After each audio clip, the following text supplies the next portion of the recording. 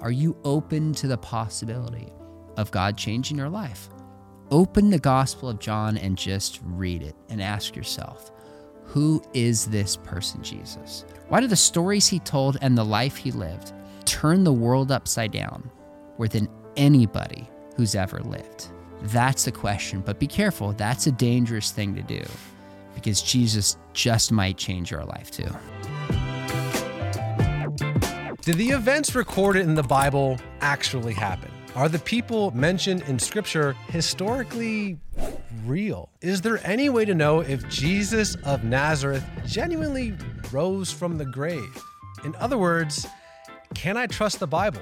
Well, there isn't a person on the planet better equipped to answer these tough questions than my brother, Dr. Sean McDowell. Right now, we are finding out Sean's top 7 reasons he believes Christianity is true. So let's get after it. Sean, my man, thanks for coming on. Raj, is a treat, man. Love the show and honored to be on with you. Well, Sean, I'm assuming a lot of people know who you are, but if they don't, how did you get into apologetics? And I guess if this is someone's absolute first time with apologetics, what is apologetics? Great questions. Let's start with the latter one. Apologetics has nothing to do with saying I'm sorry. So I teach at Biola University in a master's program in apologetics. We've actually had years ago people call up not happy that we offer courses on teaching Christians to say they're sorry for their beliefs. That's not what apologetics is. 1 Peter 3:15, Peter says, sanctify Christ as Lord in your heart. Always be ready with an answer. Give it with gentleness and respect. Well, answer or reason in the English comes from the Greek apologia. Hence, apologetics. It's not a unique Christian term. There are Muslim apologists. There are atheist apologists. There are apologists for particular political candidates. So it's someone who makes a case for something, but uniquely as Christians, we're called to use our mind and do offense, which is not offending people, but giving positive reasons, and defense, responding to critiques of the Christian faith. So that's what apologetics is. Now, my story briefly, my father has been probably one of the more influential apologists for the past half century. Some of your viewers might recognize the name Josh McDowell. He actually sat out as a skeptic to disprove Christianity. We're talking back in the 50s. There was no apologetics movement. There certainly was no social media or YouTube or any other platform. There were really no books. So he traveled around the world at that time to find the research to prove that Christianity was false. Was surprised by the evidence for the Bible, became a Christian, and it changed his life. Well, we'll get to some of that more later, but growing up with a dad who's passionate about this, he never told me, hey, you should be an apologist. I don't ever remember that. But he modeled it, he lived it, taught me how to think. So as I grew up, I just realized, well, I've got this passion, I've got this interest. Now, there was a quick season where in college, I had real doubts about what I believed. This is like mid-90s. So some of the atheist secular web, a lot of it began responding to my dad's books chapter by chapter. And I first came across that. And these are doctors, historians, philosophers. It really unsettled me. I thought, holy cow, I know my parents mean well, but what if I'm wrong? And so a lot of what I do in apologetics is just answering questions I've asked myself. And I'm trying to help other people answer these kinds of questions. So with a dad who modeled it, my own journey, and just thought about what's my giftings and my love, there was nothing else I would rather do than do apologetics. So we're going to get into the countdown in just a second, but you said something that I want to touch on. Is it okay to have doubts? Yes, it is okay. So doubt is not the opposite of belief. You can believe something and have doubts. The opposite of belief is unbelief. So belief does not require certainty. There's a lot of things that I believe and I know that I'm not certain about. So the Bible says, have mercy on those who doubt. Even in the Great Commission, people who saw Jesus risen, it says they believed, but they doubted.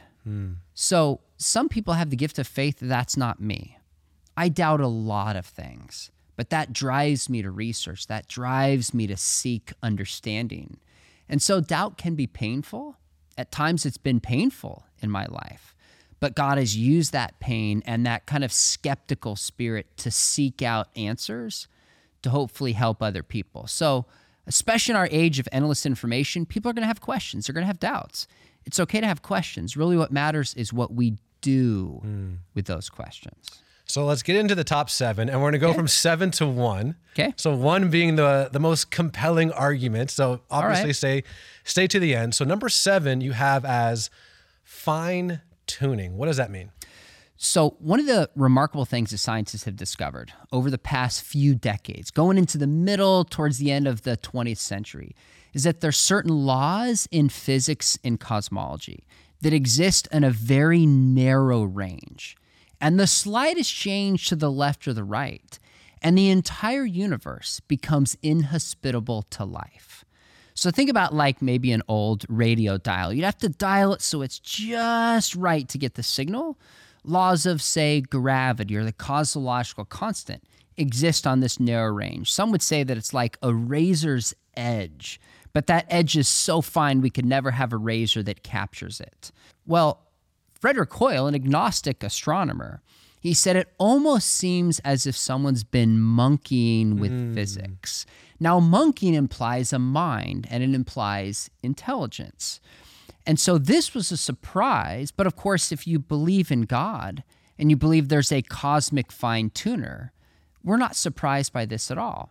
It actually makes perfect sense. So, not a perfect example. But you think about just the expansion rate of the universe. The mass of the universe has to be within a very narrow range. If it's more, given the laws, what happens? It's going to crunch in itself. If it's less, it's going to expand so quickly that it won't settle into stars and planets and solar systems capable of supporting life. Now, we could get into the math. I won't get lost there. But essentially, there's at least 30, probably many more of these parameters that must each be fine-tuned. So like gravity, 1 times 10 with 40 zeros after it. Infinite, basically. Then that's one of them. Cosmological constant, 1 times 10 with 53 zeros after it. We start to add these together, and the number gets so big that some scientists would say there's not even enough, like, protons or atoms in the universe to like write this number down on. It's so vast. So the fine-tuning in the universe, to me, is best explained. It can't be explained by chance. It's not going to be explained by some law that requires they're fine-tuned. I think it's best explained as a fine-tuner. And interestingly enough, I sent out a tweet recently asking people who believe in God what they consider one of the most compelling arguments. And a lot of Christians said fine-tuning. And even some atheists, like the former Christopher Hitchens, said there's something about fine-tuning that gives me pause. I was just about to say that. You look at Richard Dawkins, Sam Harris, a lot of these famous atheists. I feel like if you go online, the argument that almost kind of scares their atheism is this fine-tuning. And sometimes certain atheists will say that. I would just say these are huge debates, and people will give responses to it, of course.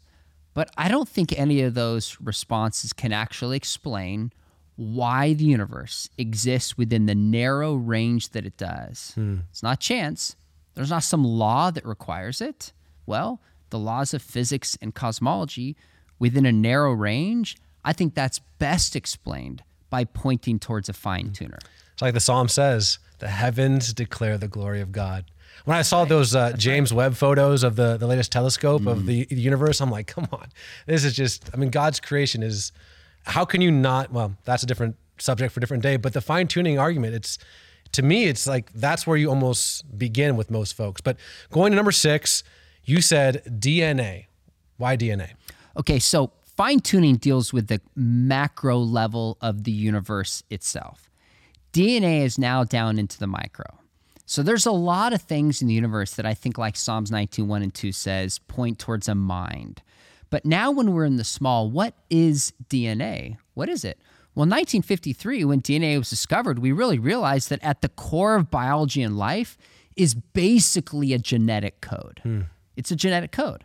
Well, there are trillions of cells within the human body. And if you took the DNA out of one cell, it would uncoil an estimate of 9 meters in length. Now, one scientist I asked this week said to me that he believes if you take all the DNA in your body alone and line it up together, it would go from here to the sun and back about 200 times. Now, NASA scientists in the past said 70. The latest I've heard is maybe 200. Even if it's halfway to the sun, whatever, that's incredible. So there's something on the level of DNA that's powerful. Now, I was researching an expert in nanotechnology, and I said, you guys ever look at things like DNA to learn how to make better technology on the micro level? And he was like, absolutely we do, because it's storage capacity and sophistication, and it's like a genetic code and technology, but more sophisticated than anything humans can create. Well, if the heart of it is information, this raises an interesting question. What's the source of information? Well, anytime we have information and we trace it back to a source, we find a mind. If it's a book, we find an author. If it's a blog, we find a blogger. If it's a text and it's legible, we find a texter. If it says drink Coke, in the clouds, nobody thinks, oh, that's a sign that a storm's coming from the east. A pilot or a mind went through and wrote that. Well, we look in the DNA in the human body and we find information so sophisticated. The best explanation is there is an information giver, a mind behind it. And by the way, even Antony Flew, one of the leading atheists for 50 years, switched his mind about a decade ago and wrote a book called There Is a God. Wow. He said there's something within DNA as science developed in his career from like the mid part of the 20th century and the early 2000s that points beyond itself to an intelligence. So fine-tuning points towards a fine-tuner. I think DNA is best explained by an information giver, an author of life. That is fascinating. Okay, number 5, you said morality. Yes. Why? So everybody agrees that you talk to that there's right and there's wrong. The question is, where does this come from? And what's the best source of right and wrong? The moment somebody says to you, I don't believe in right and wrong, C.S. Lewis famously said in Mere Christianity, you will find that person going back on their word. So I tell my students all the time, I say, look, if someone says to you there's no such thing as right and wrong, cut in front of them in line. What are they going to say? That's not right, as if there's a standard of right and wrong. Now, atheists can know morality. They can be moral because they're made in the image of God and live in the world that God has created. Everybody recognizes that there is right and wrong. The question is, what's the best source for there being right and for there being wrong? And we could walk through all the different sources that I think fall short. For example, evolution can't explain the origin of right and wrong. Even C.S. Lewis said years ago, he said, evolution could give us instincts that we should do A and not B. But to make a distinction, when I have competing instincts, you have to have something by which you judge those instincts that has to be apart from instinct itself. Therefore, evolution couldn't in principle explain objective right and wrong. But if there really are moral values and there really are moral duties, that seems to point towards an objective moral law. And I don't know how you have an objective moral law if there's not an objective moral law giver. Even Dostoevsky said, if there is no God, all is permissible. I think he's right, but we know all is not permissible. Therefore, in the converse, the best explanation is there's a moral law, hence a moral lawgiver. So how would atheists push back against that? Well, atheists have one of two options. Either they can say there is no objective moral law, and I had a debate with a friend of mine who's an atheist, and in his book he wrote that morality is subjective. So I just went straight for the jugular, and I said, if that's true, you cannot condemn the Holocaust. And of course he's like, well, that's not what I'm saying. I said, if morality is subjective, you can't condemn it. Now, I think most atheists will say morality is objective, but they're going to have to ground it somewhere apart from God. So maybe these are Platonic truths that just exist. They're going to point to some other explanation.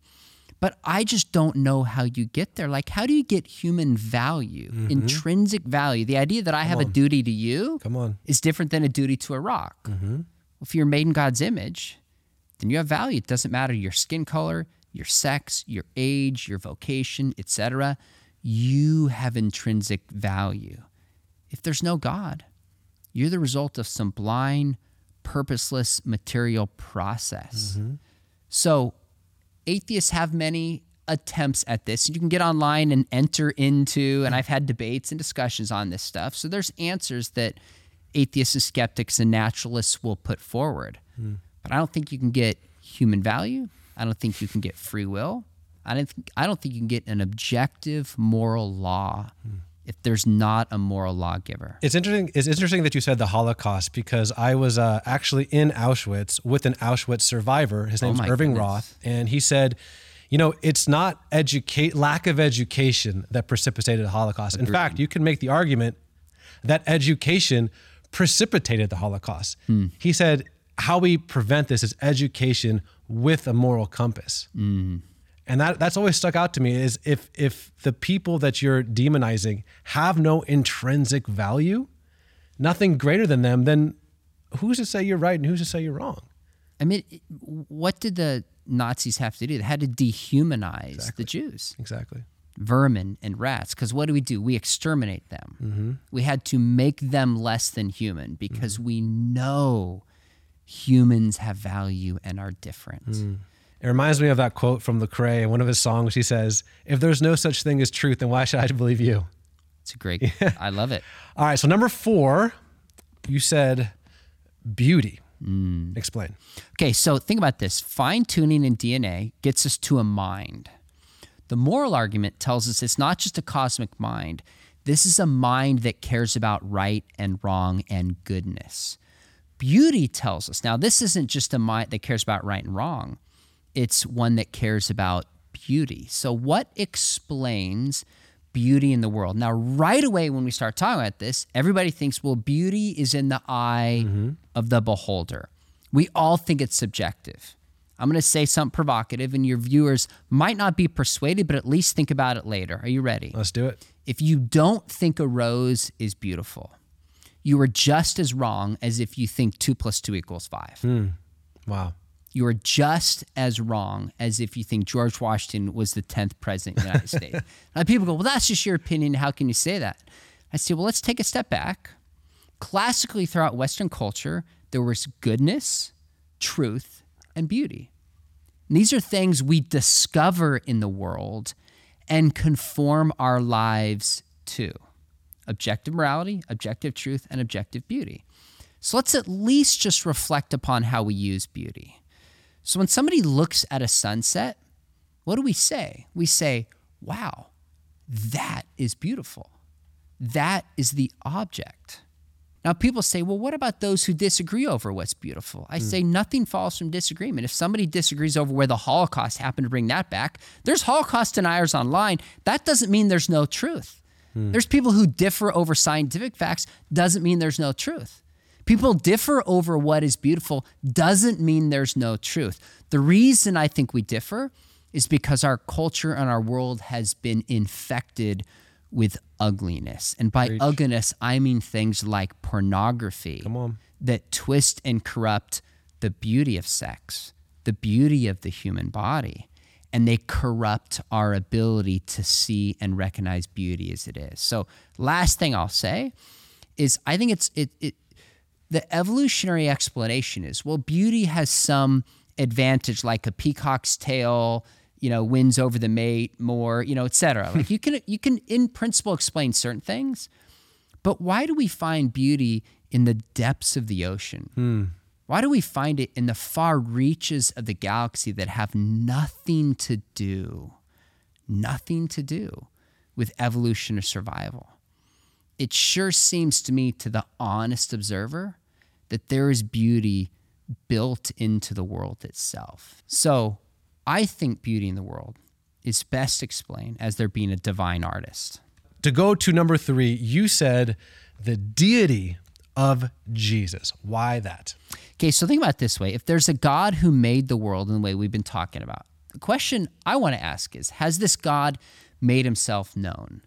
So on certain paintings, people sign it. Why? Because they've made something beautiful and they deserve recognition for it. That's their stamp. Well, if God has made this world, has this God spoken? Well, what's unique about the Christian religion amongst major religions is Jesus didn't claim to be a way or a life or a truth or tell us how to get to God. Jesus claimed to be, of all the major world religions, God in human flesh. Buddha didn't make that claim. Muhammad certainly didn't make that claim. Jesus claimed to be Yahweh in human flesh. Now, we could walk through the different passages in Scripture in which Jesus did this. I think it's in the Gospel of Mark.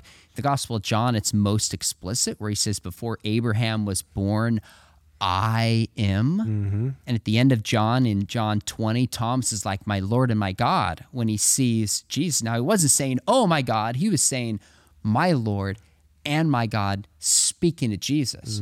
Because it brings full circle from John 1:1 that says, in the beginning was the Word, who was God and was with God. So scriptures make it clear. Paul comes along, also makes it clear. You see it in Acts making it clear, this teaching and understanding that Jesus is God in human flesh. And other things he did to support this is Jesus did miracles. You say, well, Elijah did miracles. Moses did miracles. Jesus did miracles in his own authority, not by somebody else's authority. Jesus forgave sins in Mark chapter 2 that were committed against God because he had divine authority. People worshiped him.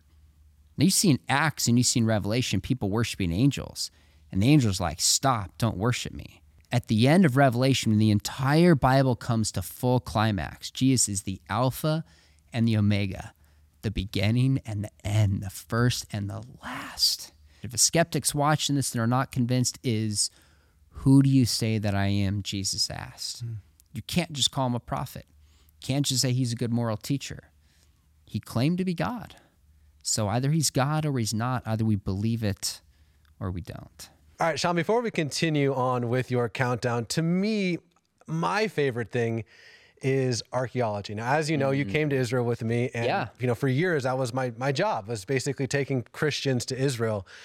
And you know, I think it's easy for Christians to mystify the Bible, you know, where the Sea of Galilee and Jerusalem might as well be Hogwarts, Narnia, and, you know, Middle Earth. But once you actually go there, it's as real as Cleveland, or it's as real as Orange County, where we are here. It's as real as you. And to me, one of the most amazing things about going to Israel is you see that your faith is rooted in scientific fact, archaeologically speaking. And just showing that to people, it almost is like this light bulb go off where it's like, I don't have to Disneyify my faith. It's the Bible is a historic reality. You know, it's almost like if you want to have a good map to go do archaeology in the promised land, you just take the Bible. And to me, I think there's so many prophetic things happening. It's almost like every single time, you know, the world says, God's not real. God's dead. No, it's all garbage. God's like, oh, really? Okay, archaeologists dig right there. And it's almost like the more that this didn't happen, the more it's like, God's like, okay, fine, here, more evidence. You know, the city of David, it's like every 3 seconds, the city of David is the ancient biblical Jerusalem, because the old city of Jerusalem actually has moved around, because that's a whole nother story. But the ancient biblical Jerusalem is called the city of David. And you go there and it's like, yeah, we found this thing last minute, 2 days ago that says Hezekiah, king of Judah, son of Ahaz. It's like, it's amazing. So there was a King Hezekiah, or the Dead Sea Scrolls, man. I could go on. This archaeological stuff gets me jacked. I can see it. By the way, archaeology was my second favorite thing of going to Israel. First one, I'm not going to lie, was the food. Yeah. The archaeology, man, on top of that, what's cool is we have nothing to be afraid of. Come on. By the archaeology. Let's invite it. We know where Jesus walked. We know where he was born. We know where he ministered. And like you said, we're finding inscriptions. We're finding coins. Now, there's a lot of things, as you obviously know, we haven't found yet. There's politics, and there's a process, and there's a lot of things at play, the digging that's there. But to go and see alive that this isn't some fantasy land. Yeah. This isn't some story from a time far away, in a galaxy far, far away, or once upon a time. This is a real place and real people. And you can see the Bible come alive. It's game changing. It's almost disconcerting to people where it's easier to keep it at arm's distance.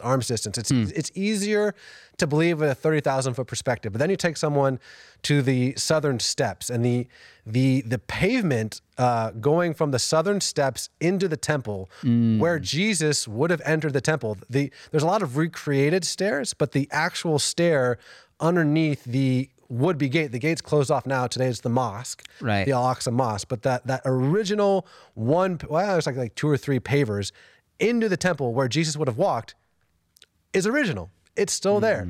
So you can take, your homie who's a pastor in Boston or your buddy who's a Christian musician in Portland and be like, hey, you see that stone? Almost certainly Jesus touched it. It takes it from this ethereal mist to no, he right here. So the number 2 most compelling argument that you gave, we're actually going to do an entire episode about. Yep. So if you're watching this, it'll be on our YouTube channel. But number 2, you said the resurrection of Jesus. Why that? Well, first off, all of Christianity rests upon whether Jesus has risen or not. 1 Corinthians 15, Paul says, Jesus is not risen, our faith is in vain. So if Jesus did not rise, you and I are false prophets, we're still in our sins, and we should be pitied. If Jesus did rise, Romans 1, 3, and 4, that means he is the Son of God, and it's the ultimate miracle showing the nature of his identity. So literally everything rests upon the resurrection. What's interesting, though, is we know Jesus lived. There's minimal doubt about that. We have really good reason Jesus was buried in Joseph of Arimathea's tomb. There's no other contrary accounts. We know the name and profession of somebody a part of the Sanhedrin, and they wouldn't likely invent a hero from the very group that condemned him to death. We have good reason to believe the tomb is empty. I'm aware of at least 21 arguments for this, some stronger than others, and we can get into that. Then we have all these people claiming that they had seen the risen Jesus. You have the apostles, you have the account of the 500, you have James, a brother of Jesus who didn't believe during his lifetime, you have the story of Paul. What's amazing is the vast majority of scholars will concede that the apostles had experiences that they believed were of the risen Jesus. And then it transforms their worldview. Somehow they think that this person who was crucified in dishonor and shame in an honor-shame culture is God in human flesh. And they boldly start proclaiming this, putting their lives at risk because of it. Man, that's the beginning of a solid case. There's no other explanation that can account for all the facts that we have. There's none. But I think many people resist it because either we just think miracles can't happen or how much is at stake if Jesus really is the risen Savior of the world. Wow. All right, so before we get to number 1, please, if you haven't already, subscribe to our YouTube channel and hit the notification bell. But speaking of YouTube, man, my brother, I have to say your YouTube channel is brilliant. So how can people find you? Well, thanks for saying that. Good weaving in. Hit the subscribe button. Good I'm job. Just learning from the best, man. That's you. That's you. I seriously watch your channel all the time, man. Do you really? That's amazing. Thanks for saying that. I guess just search my name on YouTube. I think it's Sean McDowell or Dr. Sean McDowell. It'll come up.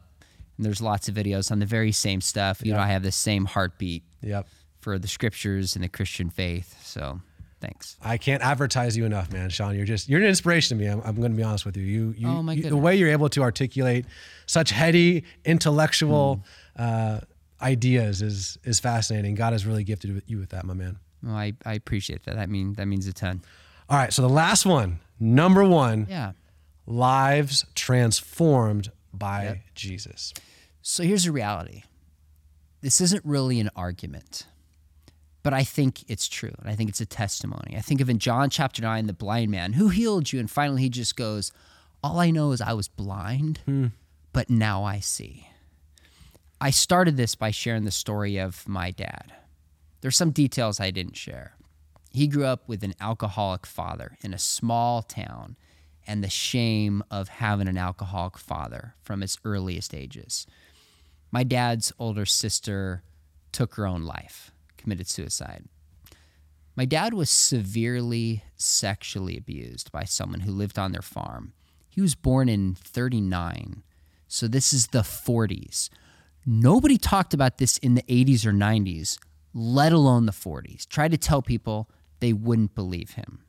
He was told by his family, by his dad, like, you weren't wanted, you're basically an accident. We were sitting around as a family, Raj, maybe a number of years ago, and my mom was sharing funny stories growing up, and I said, hey, Dad, or no, my sister said this. She goes, hey, Dad, share a funny story, a good memory of you have when you were a kid growing up. Awkward pause. I'll never forget it. He goes, kids, I don't have one. I mean, can you imagine that? I thought, rarely does a day go by I don't have at least one good memory. It was pain and it was hurt. He would get in trouble at school to be kept after school, and everybody thought he was a troublemaker because he didn't want to be brought home and taken advantage of by this man who lived on their farm. I mean, think about the pain there. By all records, my dad should be dead and he should be in prison a long time ago. He was challenged by some students to consider the claims of Christ. Thought it was a joke, had a full scholarship to law school, saved up money from a painting business, went around to gather the information and prove Christianity was false, was surprised by the evidence for it. That's not what drew him. It was the understanding of the love of God that drew him. And he became a believer. And a pastor, once he became a Christian, started mentoring him through the scriptures. And my dad was to the point where he could forgive his father for what he did and saw my grandfather come to Christ before he died. Even the man who sexually abused him said, I'm willing to forgive you. I offer it to you. What you did was evil, but I offer you forgiveness. Even in my lifetime, I've seen my dad's life transformed. Now, I don't have nearly the same kind of dramatic background that he has. But even in my own life, you said earlier, just thinking about the character of God getting teary-eyed. When I grew up the opposite of the prodigal son, grew up as the older brother. I did everything right. Everybody patted me in the back. I won the Bible award. I was smart. And inside, I didn't do the big sin, so I thought I was better than everybody else. And God just humbled me in college and broke me in many ways. And I just started to realize, oh my gosh, I too am a sinner, and I need God's grace. So Jesus is alive, and he transforms lives. And I have seen it in my father's life. I've experienced it my own. Throughout history, I think the testimony of the gospel is that Jesus changes lives. It's not an argument, but anybody watching this, I would invite them. I'd say, are you open to the possibility of God changing your life? Open the Gospel of John and just read it and ask yourself, who is this person, Jesus? Why is this person whose story that was probably public 2 to 3 years, didn't even write any books? Why do the stories he told and the life he lived turn the world upside down more than anybody who's ever lived? That's the question, but be careful. That's a dangerous thing to do because Jesus just might change your life too. Wow. Thank you for sharing that, first of all. And I am just overwhelmed. And I didn't ask you this beforehand, but if you would you mind closing this out with just prayer? Because I feel the presence of God here, and I know, I feel like that's what we're supposed to do. I'd be happy to do it. Let's pray. Father, thanks that you love us. Thanks that you do care about every single one of us and that you have made yourself known. I pray if people are watching, move in their hearts, move in their minds, and just make yourself real to them through the scriptures. I pray your hand on Raj and on the show, that you bring the right guests and you direct him and just use this program for your good. Father, we bless those who are watching. And thank you for this opportunity and praise in your name. Amen. I love you, my brother. Thank you. Love you too. Thanks for having me on.